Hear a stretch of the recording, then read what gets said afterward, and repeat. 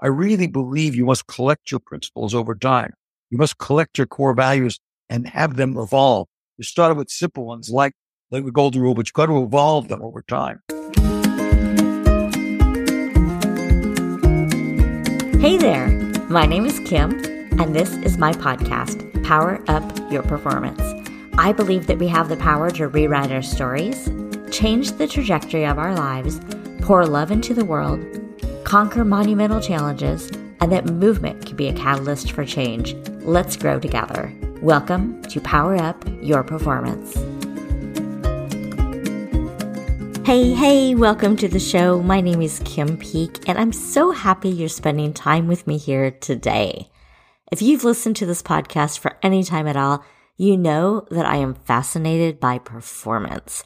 You might have noticed that there's a question that keeps popping up in interview after interview. I have just been on this quest to find out what makes one person more resilient and adaptable, while somebody else in the same position might struggle to change their environment or not be able to make changes that will help them thrive. Why are some people able to rise to meet challenges while others in the same exact position find this challenging? Today's guest is an example of someone who took all the adversity that came his way and created a beautiful life. It was such a treat to have this conversation with Ed Hajim. Our interview started by discussing his book, On the Road Less Traveled, An Unlikely Journey from the Orphanage to the Boardroom. Ed grew up in and out of foster care, which you'll hear about in this interview, with no consistent support system.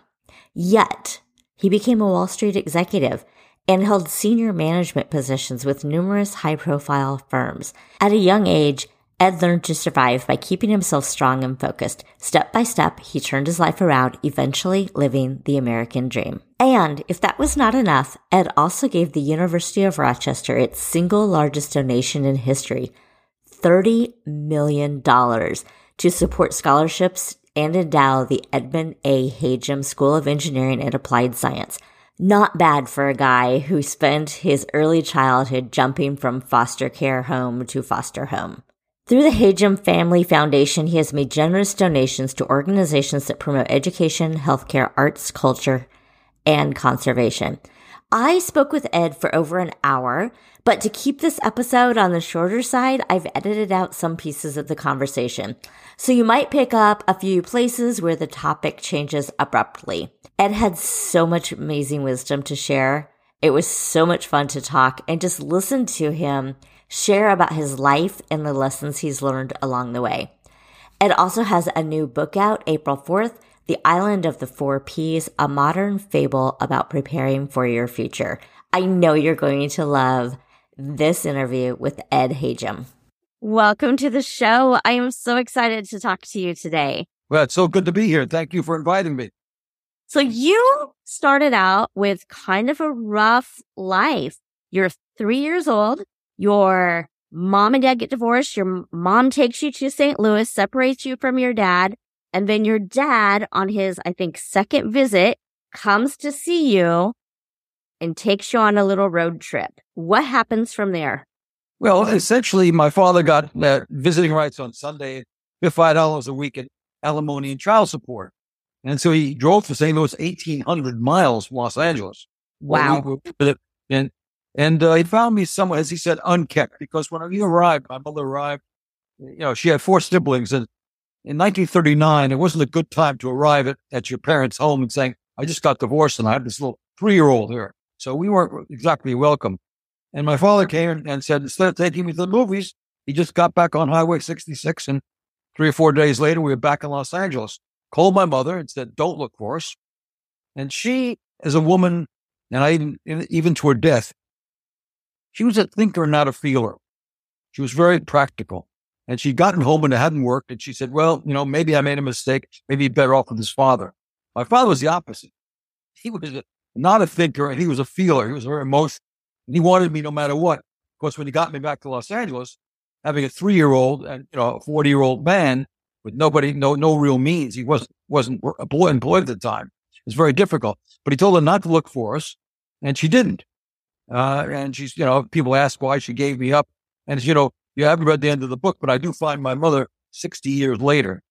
Dad told me she died, and for the rest of my first 60 years, I told people she died when I was 3. I believed it until something happened. You'll see in the book what happened. I decided that to go a bunch of letters my father left after he died. I went into them and found some letters that proved that she didn't die. Well, we can get into that. But anyway, so Dad and I lived together for about a year and a half. But he was early on came as an immigrant in 1900.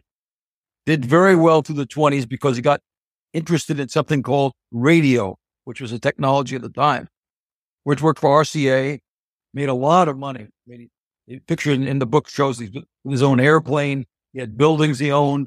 He had a portfolio. He had a house. And in 2933, lost everything. And so, as he said to me, he said, in 33, I had a car and a box of cigars, and I had to make a decision between committing suicide and driving to California. So good thing for me, he decided to drive to California. But on the way to California, he stopped at a cousin's house, my mother's father, and basically that she had 5 children, and my mother was basically working in the store. She didn't like it. And here was this handsome guy with a car, and in 2 weeks, they fell in love and got married. Shocking story. Went on to California.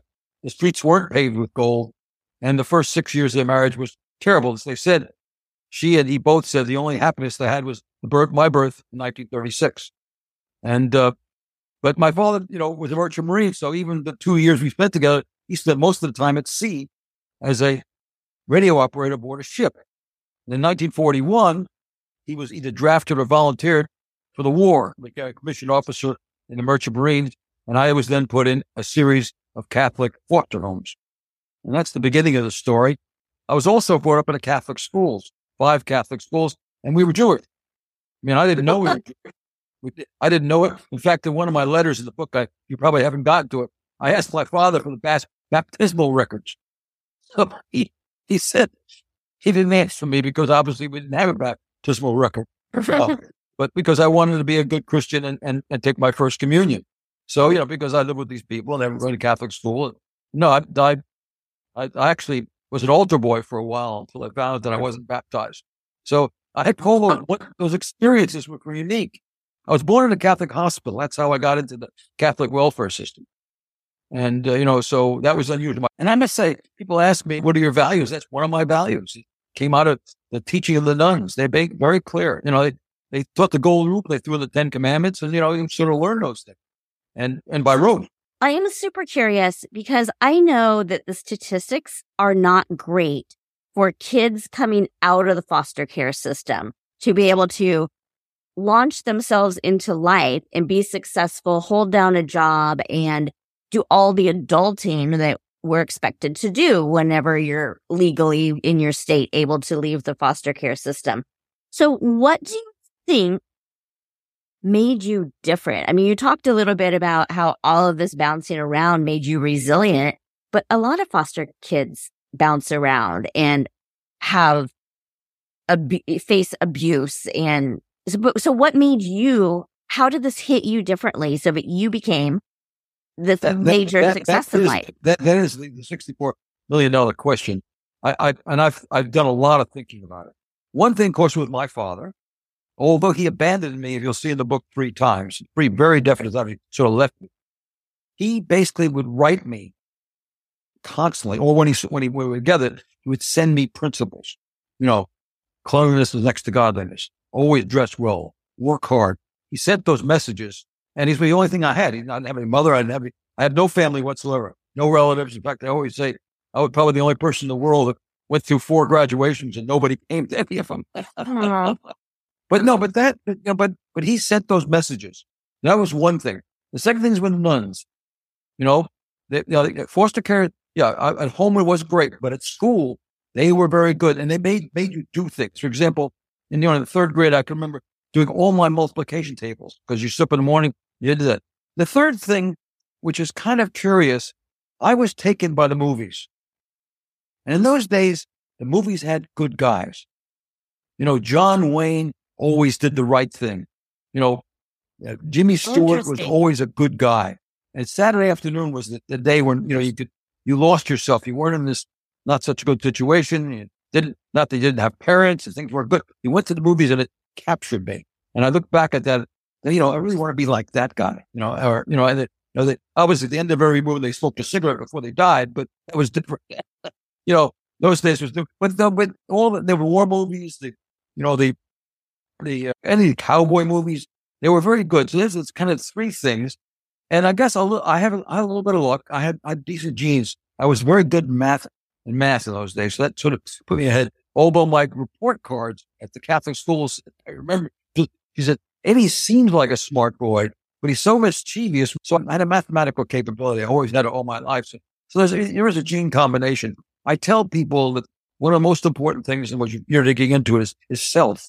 And self is made up by genes and what happens to you and the impact, the interface between those two things, how you spend your first 18 to 25 years.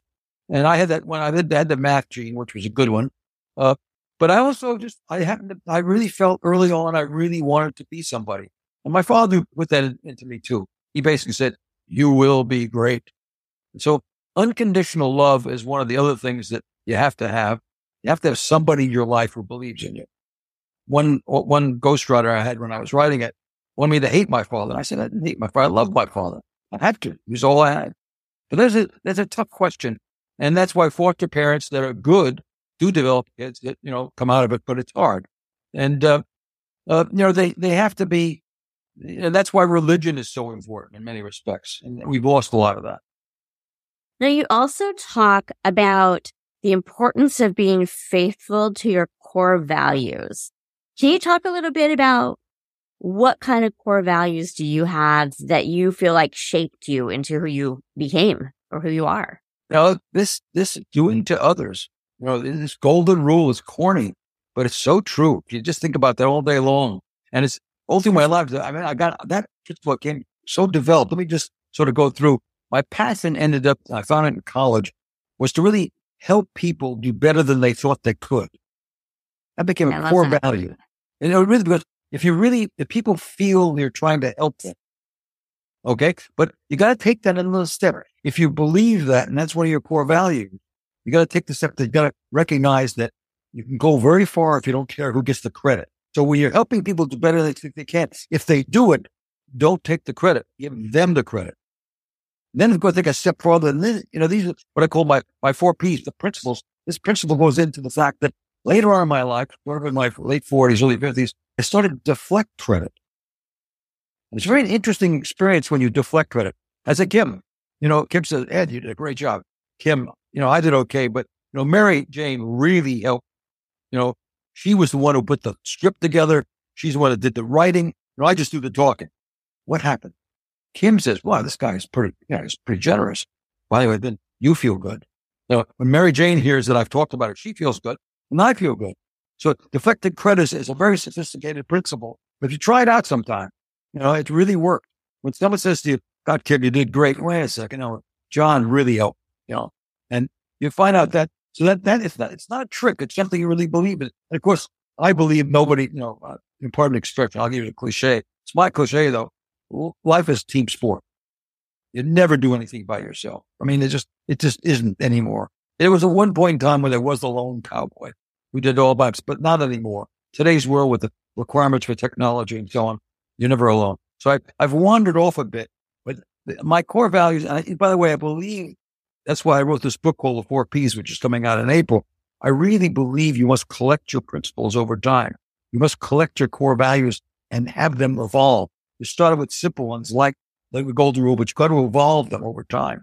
And I used to have a wall full of principles that I would follow. And by the way, they change over time, right? Right now, at my age, say, what is your most important core value? It's gratitude. Really, I'm grateful for living this long and having, and even this last experience. I mean, having the ability to write a book and have people like you be interested in it.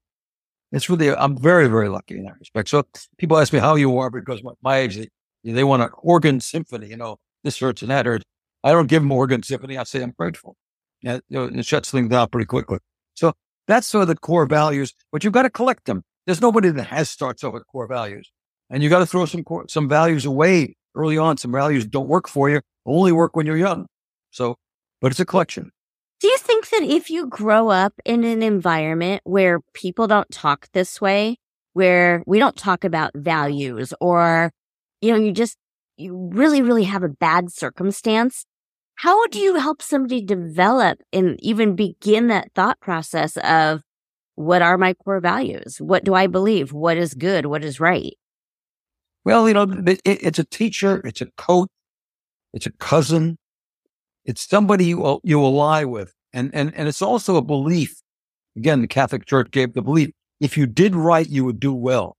You could instill that in someone. And by the way, if you did do right, you'll do well, but it isn't easy. You've got to communicate to people that every time you fall down, you got to get back up again. But it works. And that's why I wrote in this book, and that's why I want people to believe that anything is possible. I mean, 4'6", 60 pounds, and 5 foster homes with nobody, no relatives whatsoever. I ended up, over time, I always say I went from a leather jacket to the chairman of the board in 50 years and made one of the largest contributions in the history of the university.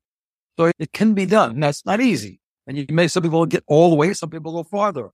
But you got to convince people, first of all, that it's doable. And in America, that's obviously doable. People like me, I'm not unusual. There are a lot of people that have done it. And they recognize it's not easy. And then with the other of my cliches, which I love, and I developed this from a book, early failure is a gift. My thought about life is it's in 4 parts: self, family, work, and community. Community, my word for giving back. And by the way, by definition, you're always out of balance. Because just like I just described, you're always focused on one of them.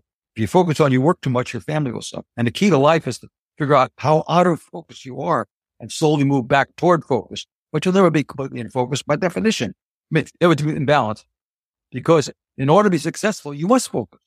So it's a contradictory experience, but it's all right. I mean, but when I went to work for Lear and Brothers, I called the family in and said, this is going to be a tough 2 years, and you're not going to see the old man very much. I'm be working very hard. Not everybody know.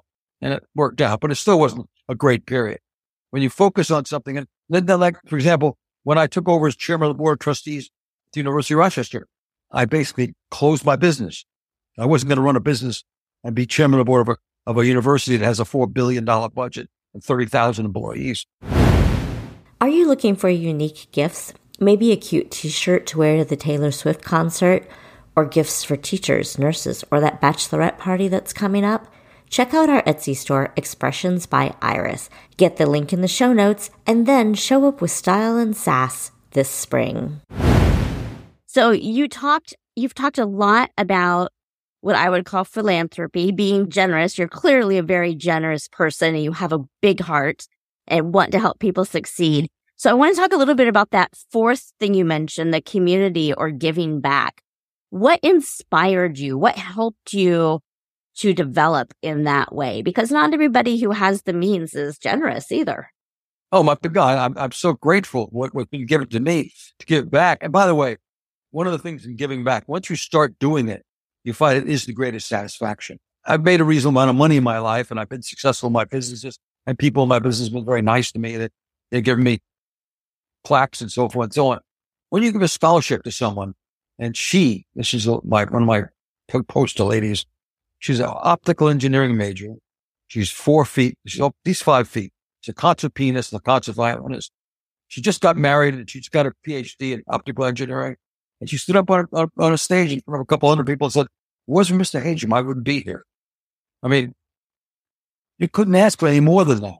You really couldn't. No, you just can't. So the satisfaction you get out of giving, is really the greatest satisfaction. And maybe the reason we're put on this planet is to give back. You don't have to give back like I've given back. I'm very lucky. I give a lot back.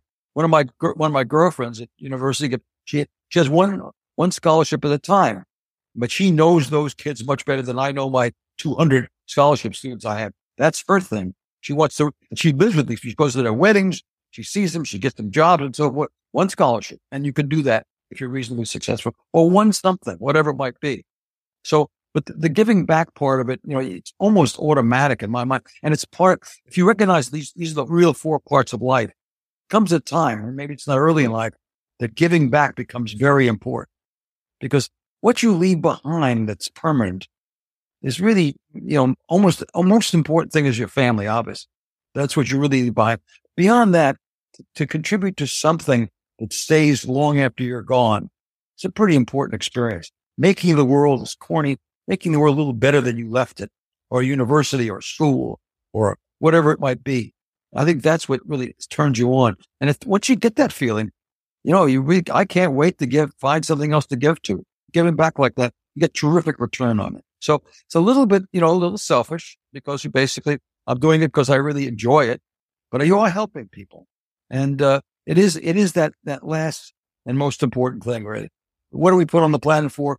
To make it a little better. How do you do that? Help people. In fact, Scott Peck, who wrote a book called The Road Less Traveled, not On the Road Less Traveled. He sold 20 million copies. So I'm kind of like to catch up with him. He said that basically love is giving back to others.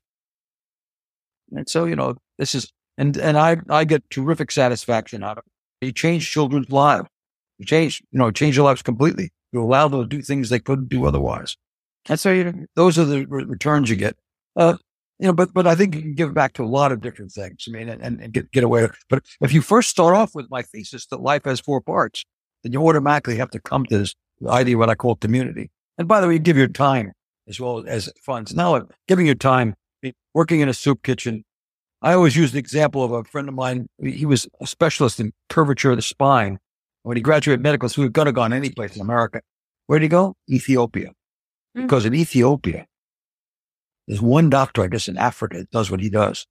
And so he had enormous demand for his product. And after 30 years, the smiles on people's faces, the lives he changed, the lives he saved, so forth. So there's the other side of giving back. You can start off with a giving back mentality.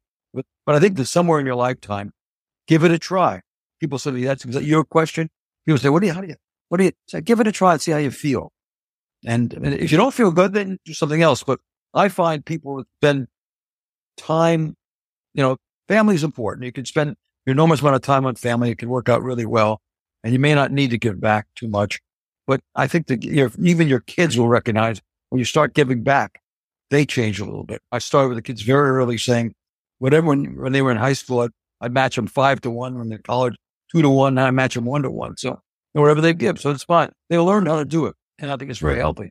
But it's something you have to do. So you also talked about a new book that you have coming out in April. And tell me again what the 4 Ps are. The 4 Ps are something I've lived. I wrote it when I was giving graduation speeches at the University of Rochester. But it's find your passions, find your principles, find your partners, and find your plans.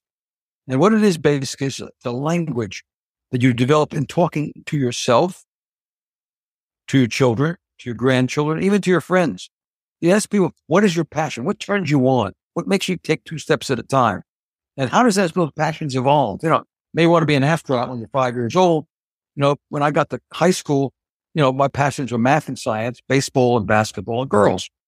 At the college, that morphed. After my freshman year, I realized I wasn't going to be a professional athlete. So I played freshman baseball and basketball. That morphed into extracurricular activities and intramural sports. I never gave up sports. But those extracurricular activities, I ended up running a humor magazine. I started one. Everybody was against it. The president was against it. Provost was against it. Library was against it. It's going to be terrible. But I put 30 people together and we created something from nothing. And what I found that was really my passion was putting groups of people together, solve a problem, produce a product, create a program. And in that, I learned, as I said, I really got a kick out of helping people do things better than they thought they could. I also learned about how you put people together, like partners, which is the 3rd P. You find partners who can do things that you can't do. I had to find a cartoonist. I could draw cartoons. And you find people who do things better than you could do them. And the best of all I found is you find people who do things you do well, but you don't want to do. You have those 3 kind of partners, you end up doing things that you do well, that you like to do. And so those are the kinds of things. So my passions changed completely into much more of a management mentality, even though I was an engineer. But I started to learn that I didn't know at the time that was my passion. I just happened to do it. But if I didn't morph from sports, which would have taken a lot of my time in the extracurricular activities, I never would have gotten a chance to do that. So that changed. And, my passion now is writing these books and communicating to people like you. So my passion changed completely. And, I had a passion for work. I love the stock market. That was one of my passions. I still spend, reasonable amount of time. You're looking back at me, the machine is still working because I believe it's an intellectual video game, which, keeps me very, very, you can talk to people about the stock market because it is basically a fever pitch of the world. It's what the world is thinking about at all points in time. So that, find your passions, find your principles, find those rules you want to follow, find those lines you won't cross early on, and get those principles, because when you're young, it's pretty easy. Later on, the lines get pretty fuzzy. If you got these principles set up here in business, and I said you evolve them, find those partners. I talked about that. Then when you get all done, I sat down and talked to a group of college students. Ed, you give them, and you probably say the same thing. You're giving us too many ideas. Give me one idea I can use right now. I said, sit down, write down where you want to go and how you think you might get there. Write it down. So I want people to write their plans down. But while they're writing them down, thinking about them, I want them to think about what are the waves, what are the themes, what are the changes in their lifetime that somehow they can get the wind at their back. Because you read biographies, you'll find out that most people that are successful get the wind at their back at a point in time. They find something, a theme that's trending, whatever it might be. And I discuss how you find those themes. In my case, I became the CEO of an investment bank in 1983. And 20 years later, we sold it for, too much money. And we were successful. We grew it from 20 million in revenues to $500 million, from 70 employees to 800. It was a wonderful story. And everybody said, I did a great job. I did do a good job, but stock market went up 10 times during that period. So I had the wind at my back. And you find most people that's the case. So I said, when you're thinking about writing down where you want to go, and by the way, just like my friend who was the surgeon, the wind was at his back in Africa because there was such a great demand. There was an unsatisfied need for curvature of spine surgery. So he wasn't seeking, I was seeking financial wealth. There's no two ways about that, because being poor, that's one of the other positive about being poor. You're driven to get financial security. And you get halfway through your life and you realize that it's a habit. It's a habit of trying to secure financial security. The opposite happens to kids in wealthy families. They have no drive for financial, so they get in the habit of not seeking it. It's not bad. It's just that those are the facts. But halfway through my life, I had this sort of habit of trying to seek to make money and get financial security. So, and even today, I don't need to work as hard as I do, but I do. I still struggle with making investments and trying to make money and so forth and so on. Now, of course, to give it away, but still, I'd say it's a habit and a good habit for me. So you bring up something that I think is, you talk about passion and purpose, and you obviously have this just huge zest for life. But so I think that is one thing that people are looking for right now, is people are trying to find their purpose. And then I think the other thing people are looking for right now is we have a lot of people that are losing jobs, or they're just having a hard time making ends meet. What kind of advice do you have for people who maybe have just been laid off, or just they need some extra money right now? Do you have any tips for what you do? Talk to Kim. Right. You started your own business. I did.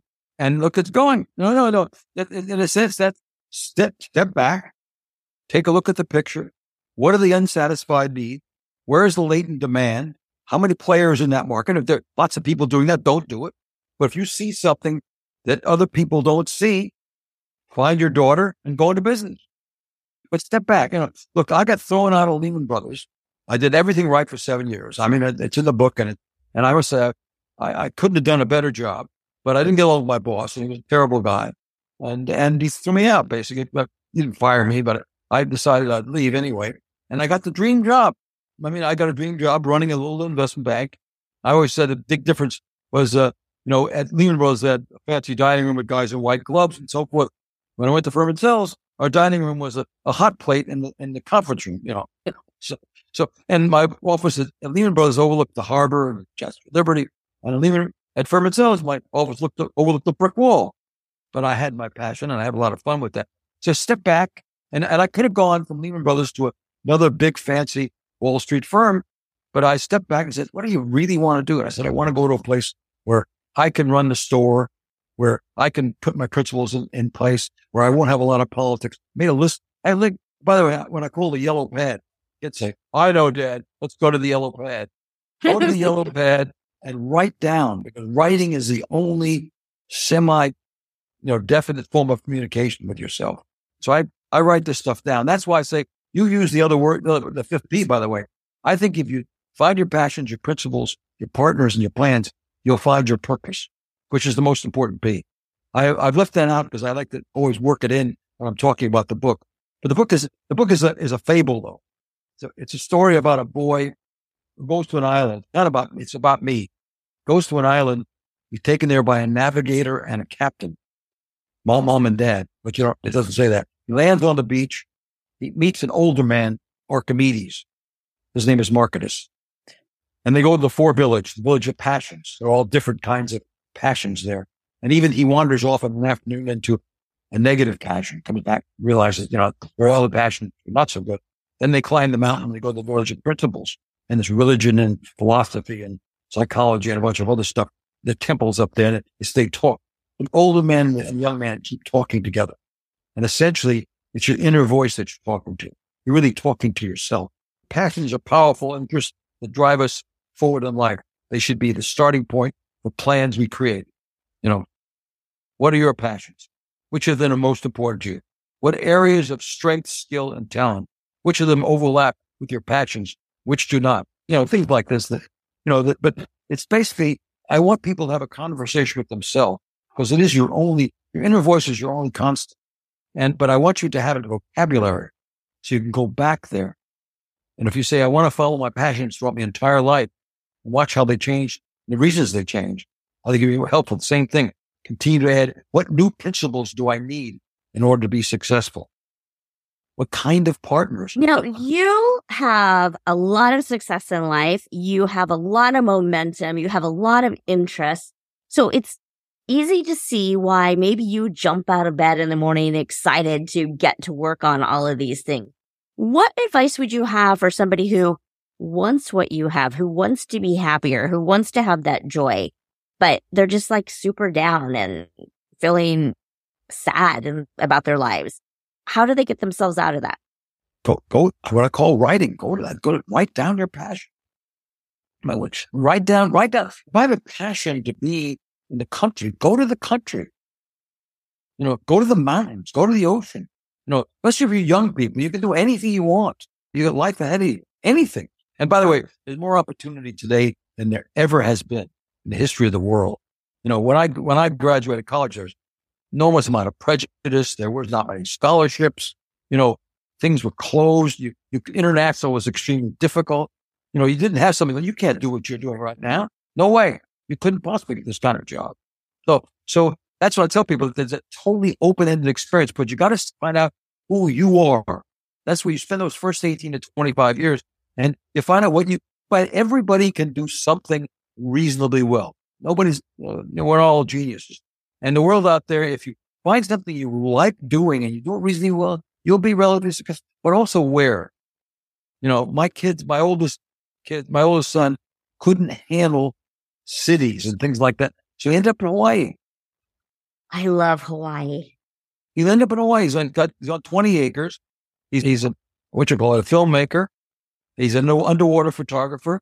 He's a tropical farmer. And he's the happiest guy.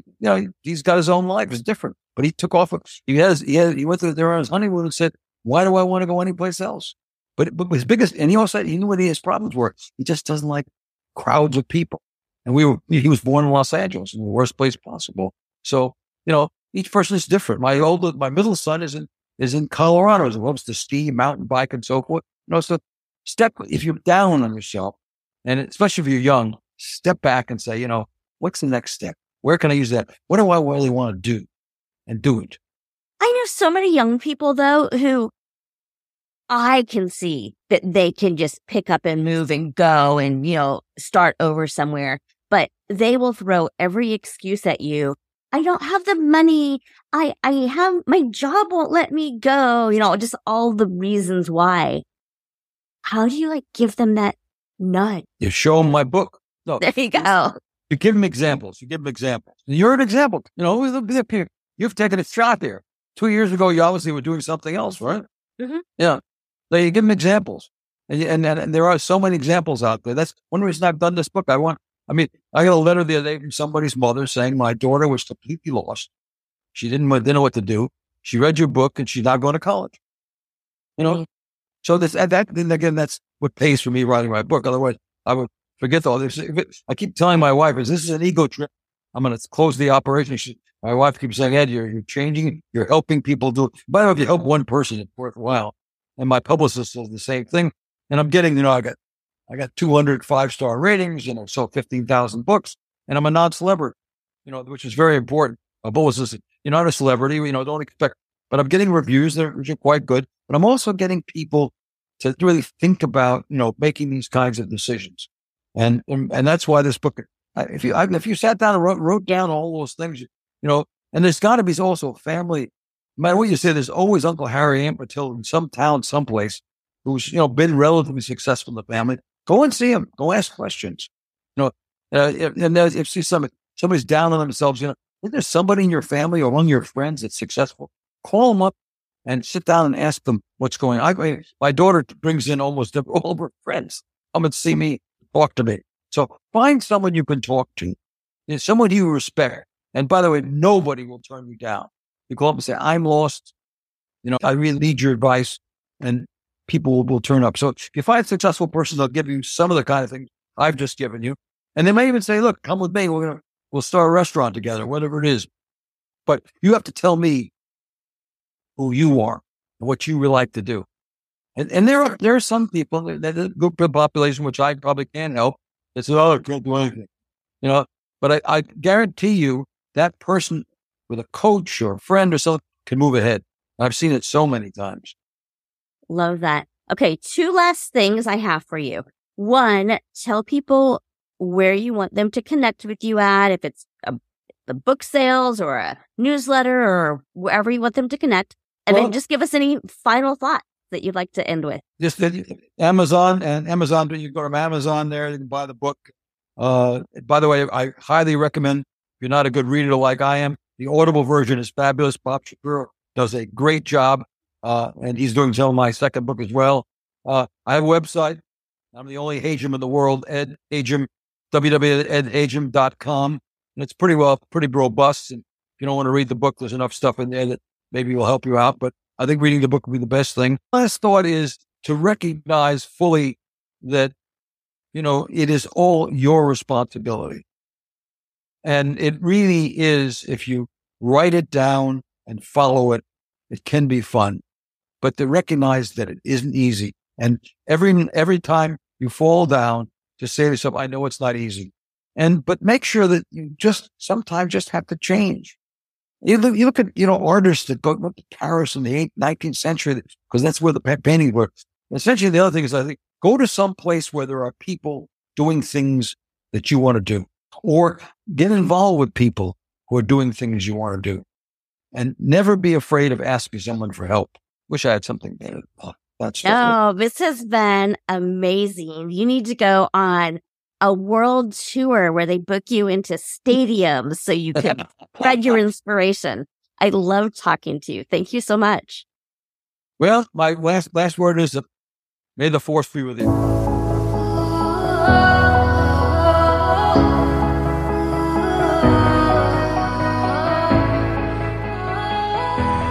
Thank you for joining me for Season 4 of Power Up Your Performance.